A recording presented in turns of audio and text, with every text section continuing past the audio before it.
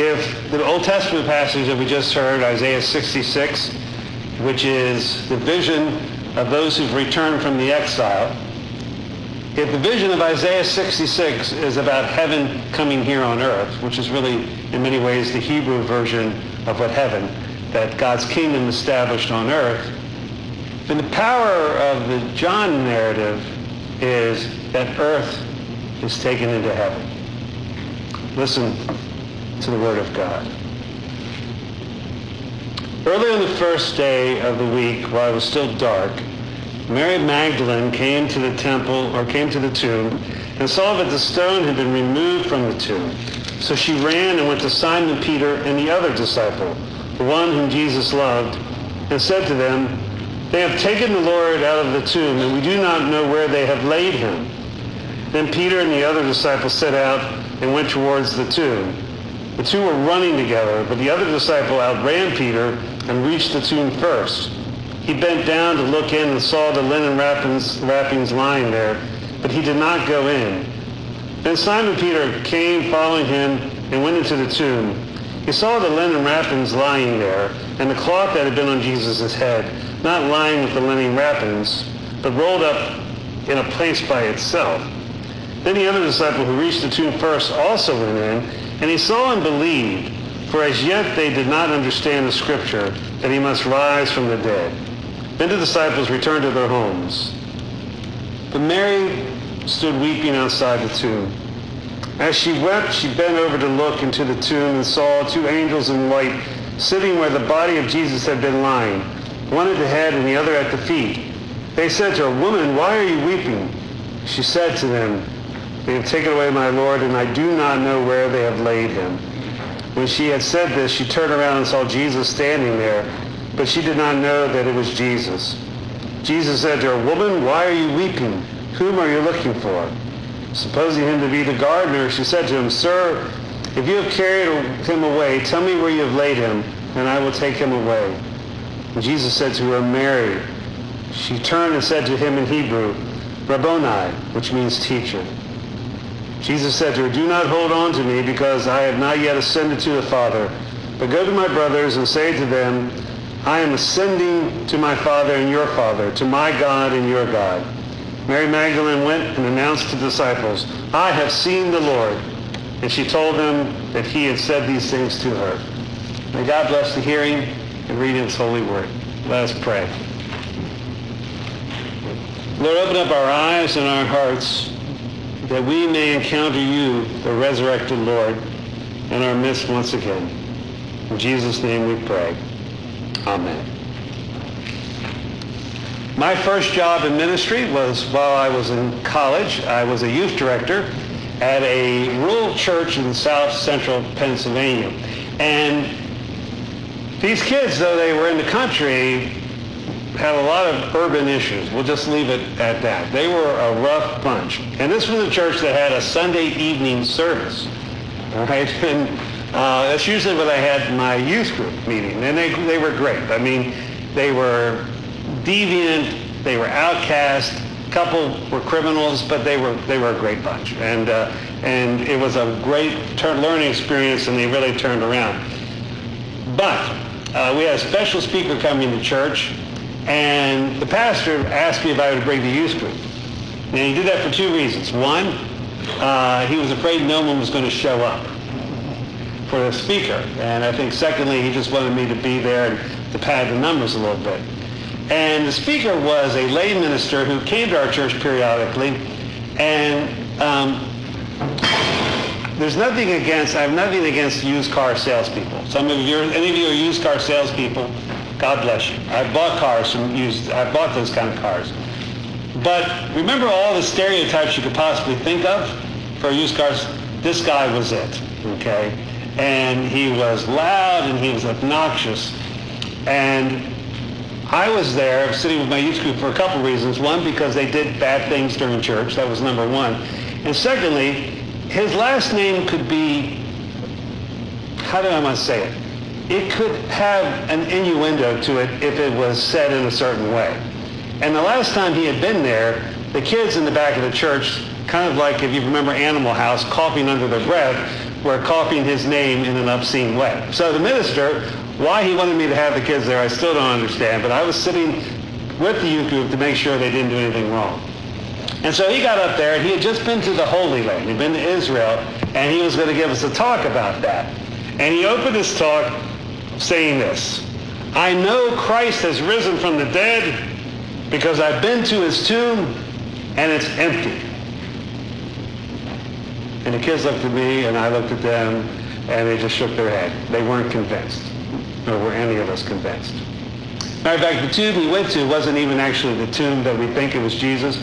There, if you go to Israel, if you go to Jerusalem, there is the tomb of the Holy Sepulchre, which most Christians have thought is where it happened, but it's a Catholic and Orthodox site. So actually in the 19th century, the Protestants discovered a place that they thought looked like could be where Jesus was buried, and that's where the Protestant evangelical site is, the tomb, the garden tomb.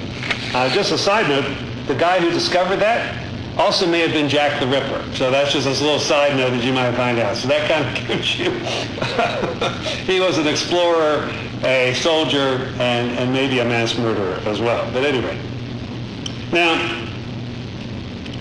the resurrection of Jesus defies explanation, right?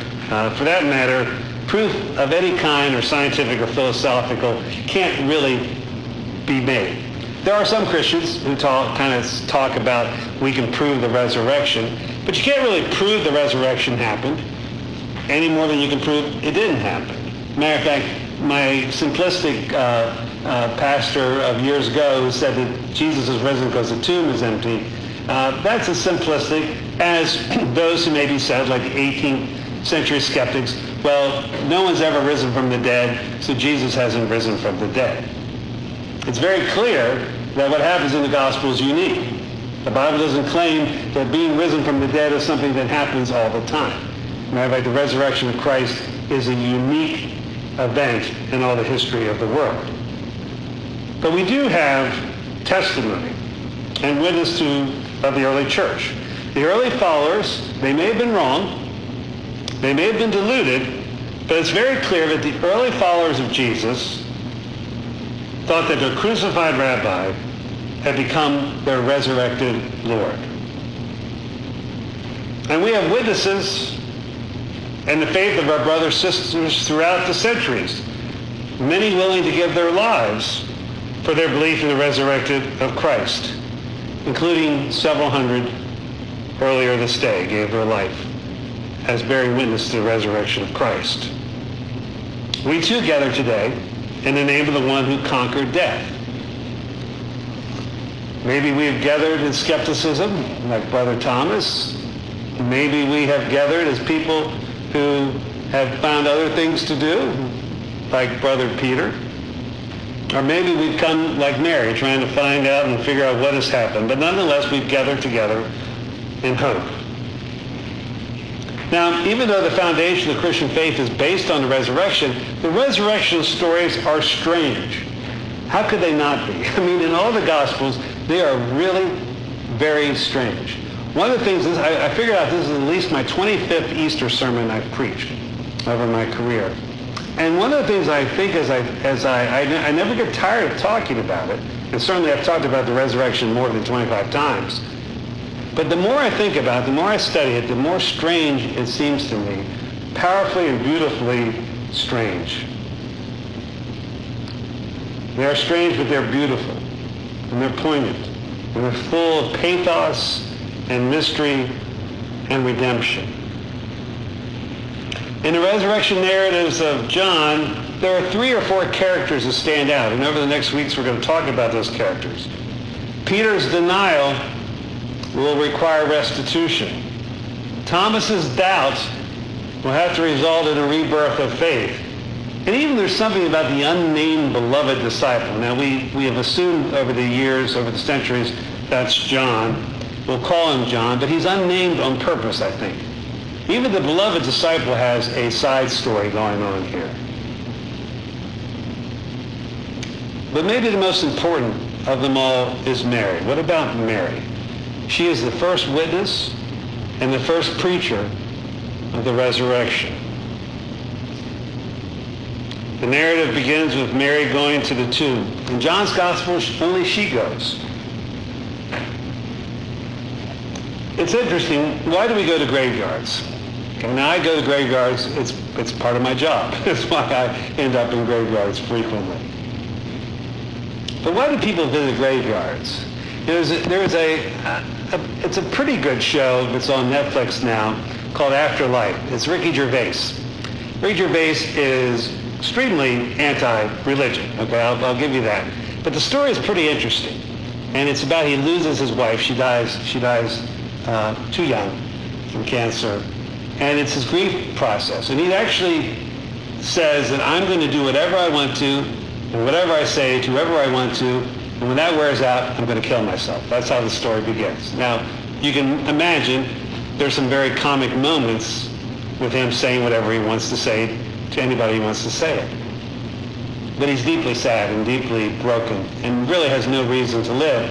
And yet part of what redeems him, and I won't give away the story, are these graveside conversations he has with a widow who comes and talks to her husband who's passed.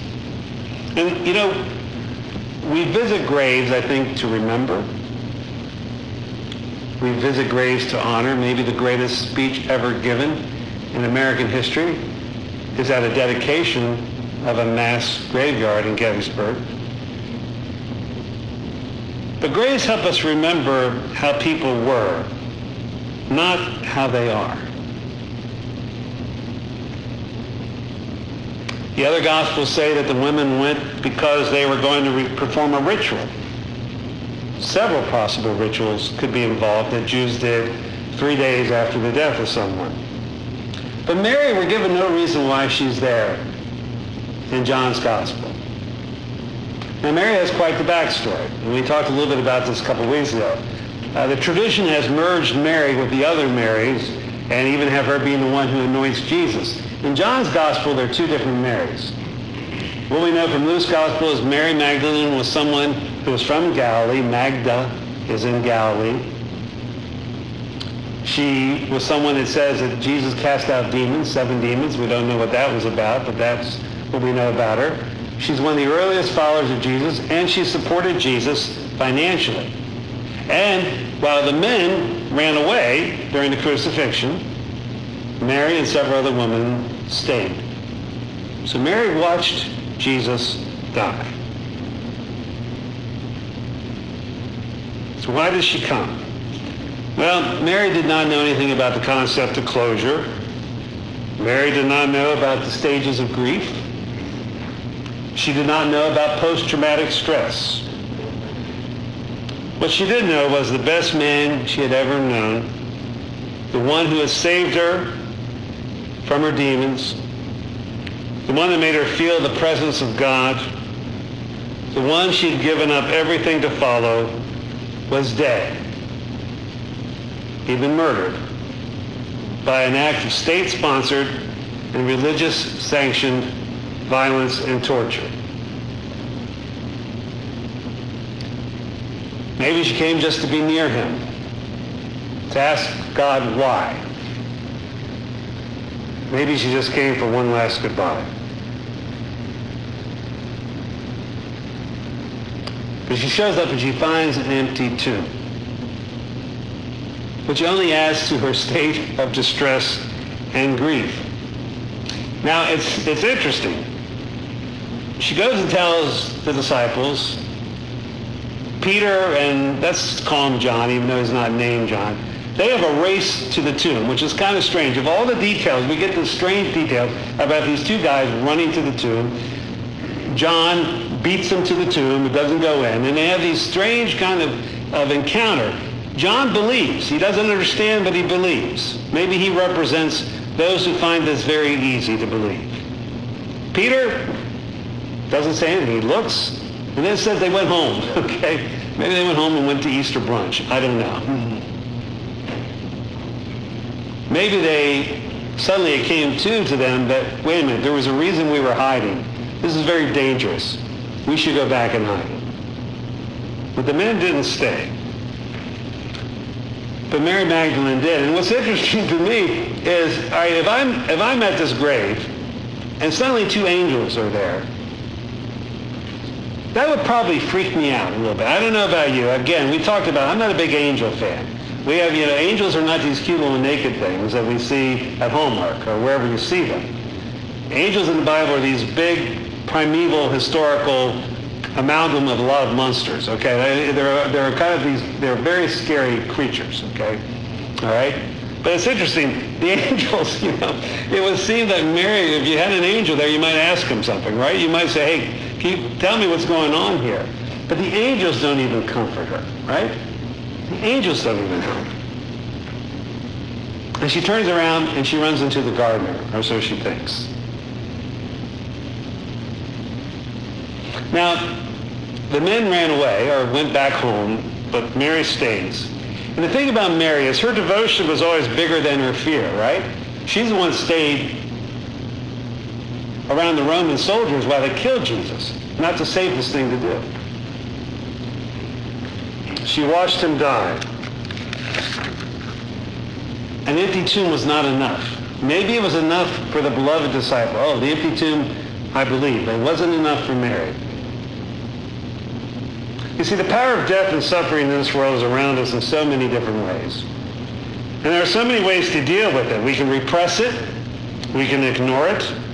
Even some religious groups tell us we need to accept it. But none of these are ultimately satisfying for Christians. Paul calls death the final enemy. He says in 1 Corinthians 15, if Christ has not been raised, your faith is futile, and you are still in your sins. And those who have died in Christ have perished. If for this life only we have hoped in Christ, we are of all people most to be pitied. But in fact, Christ has been raised from the dead, the first fruits of those who have died. For since death came through a human being, the resurrection of the dead has also come through a human being. For as all die in Adam, so all will be made alive in Christ. For Paul, the resurrection is not only the answer to the problem of death, but it is our response to the suffering and evil of this world. Those folks who gathered to worship the Sera Leonka, to celebrate the faith of Easter, the survivors need the hope of Easter this morning, as do we all.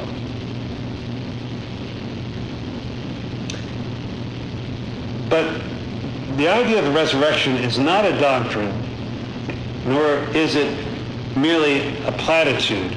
But for the New Testament, for Paul and for John, it is a person. Jesus himself says, I am the resurrection and the life. It may have been enough for the beloved disciple to see an empty tomb and say, oh, he must be alive. Mary was looking for the person. The same person we are looking for this day as well. There's a song James Taylor wrote. It's called New Hymn. And it's an interesting song. It was never a hit or anything.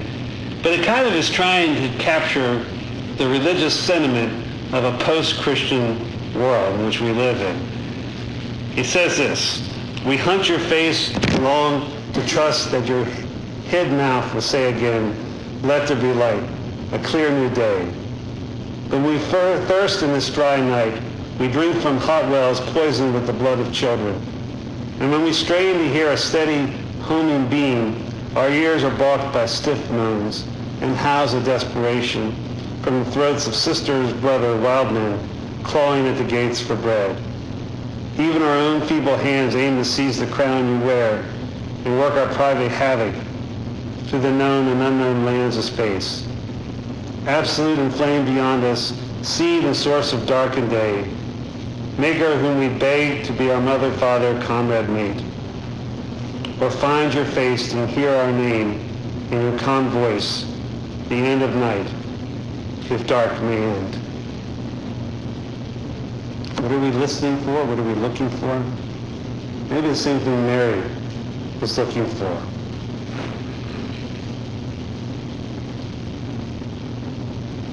He speaks her name, and she recognizes it. It's in the speaking of her name she recognizes him. Now, even the fact that she didn't initially recognize him just reinforces that the resurrection is a strange event, something not reducible to human conception. But in her name, she knew who he was. But then we have this strange thing where he says, don't hold on to me.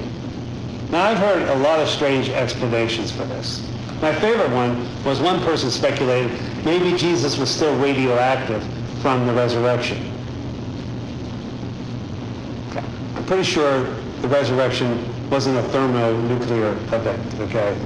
The person actually said, that's why we have this picture on the Shroud of Turin, okay? Because it must have been radioactive. I wouldn't bet on that, all right? I wouldn't bet on it, okay? If you have a chance to stop by and see the Shroud of Turin, fine. I would not go out of my way to look at it, all right? That's not God's style to leave a photograph of the resurrection, all right? So why does Jesus say, now hold on to me? Bill Milliken was a youth worker in Pittsburgh back in the early 60s, and he felt called to go work with kids in the streets of the Lower East Side of New York. In his book, Goodbye, Sweet Jesus, he said, they didn't listen to me until they had stolen everything I owned. And then they started listening to me. But he became very disillusioned because the problems of the streets in the 60s and the intensity and the racism and all the potential violence that was going on, he became disillusioned with his faith. And even some of the activists said, you are just giving these kids an opiate. And he had a crisis of faith. And he almost lost his faith. But he rediscovered it. Matter of fact, Bill Milliken went on to be one of the leading advocates of alternative ways of helping reach kids in schools. Communities and schools, which you may have heard of, is something he started out of this, and he actually served on boards of 3 presidents. But in this idea of Goodbye, Sweet Jesus, he said, the Jesus I brought to the city was not strong enough to meet the needs of these kids in the street. I needed to say goodbye to the sweet Jesus that I knew and encounter a living Jesus that could deal with the problems of poverty, racism, and school dropouts and all the other social ills. I think why Jesus says don't hold on to me, to Mary, is he's saying don't hold on to the old me that you knew.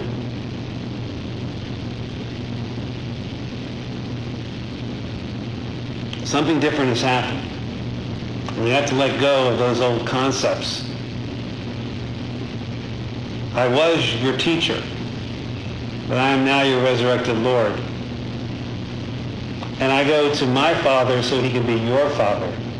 I go to my God so that he can be your God.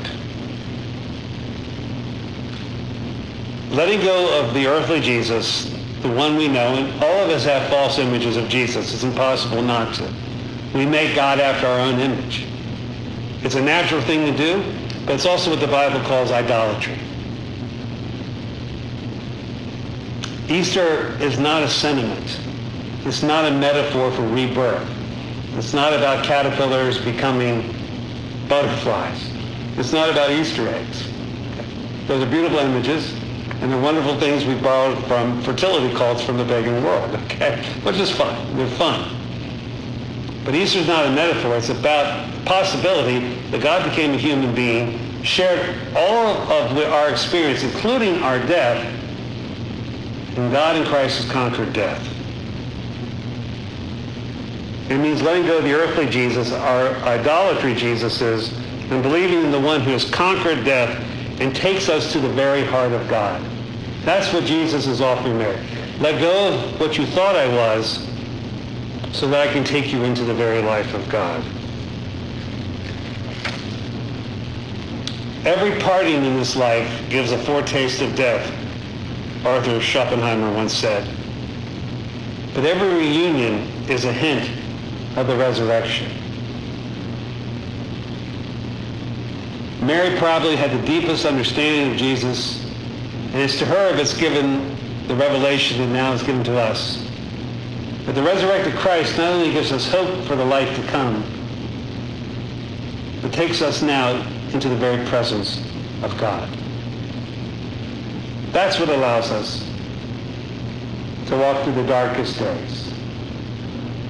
That's what allows us to stare the power of death into the face. That's what allows us to look at the powers of hate and evil in this world, whether they be local or whether they be in the seats of power, and say no.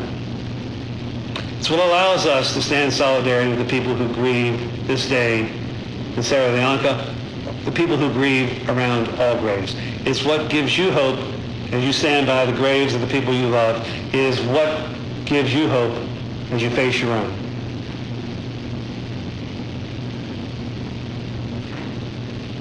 We do not merely have an idea or a doctrine or a sentiment. We have a living Lord who will lead us home. In the name of the Father, Son, and Holy Spirit. Amen and amen. Let us stand and proclaim what we believe in the words of the Apostles' Creed.